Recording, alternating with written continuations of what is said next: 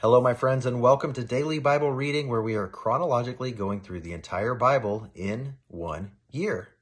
Today's reading is January 29th. It's Exodus 48 through 50, and we see the culmination of Jacob's life.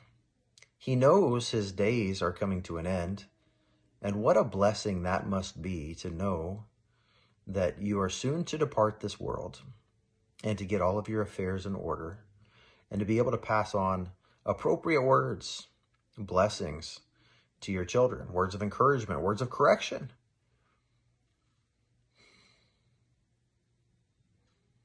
How many people has the world lost who would love to have had an opportunity to have a departing speech to each of their children, and in some cases their grandchildren?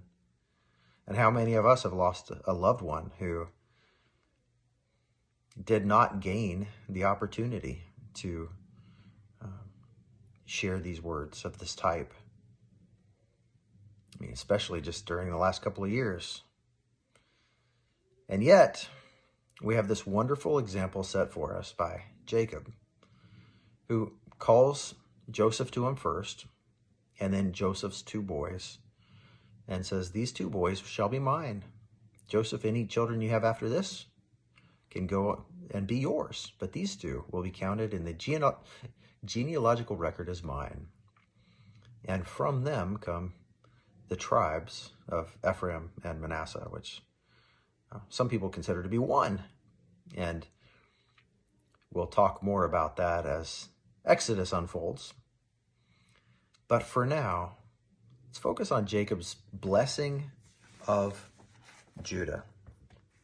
And it's really beautiful. He says some things because I don't know that he really understood the idea of a Messiah coming, but he prophesied it, even coming through the tribe of Judah.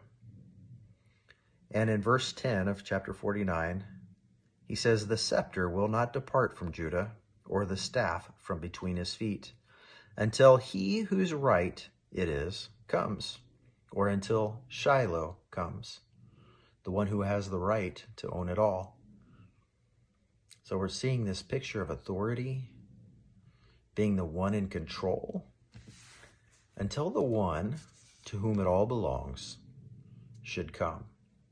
Now, of course, Jesus, Yeshua, did come. He did fulfill all those prophecies, and he's coming back. He hasn't fulfilled actually all of them. He's got a few left, but he's coming back. And so we see this prophetic word coming thousands of years, even before Jesus came. And now we're thousands of years removed from when he came the first time.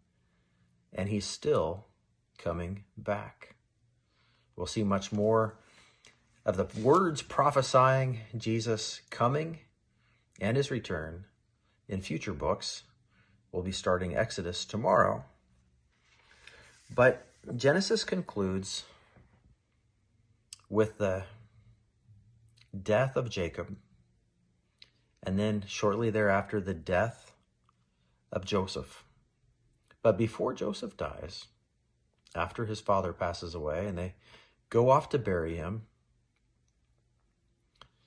Joseph's brothers become afraid. Now that our father's gone, what will Joseph do to us? Is he still harboring bitterness? And catching wind of this really breaks Joseph's heart. They just don't get it, at least not all of them. And it breaks Joseph's heart. And he shows them kindness, and he says the famous words, "God planned it for good. You meant it for harm, but God planned it for good." It's kind of like the passage in Romans chapter 8, verse 28, that says, "All things work together for the good of those who love God and are called according to his purpose." Thank God for that. This has been Genesis, the end, chapters 48 through 50. God bless you, my friends, and we'll see you tomorrow.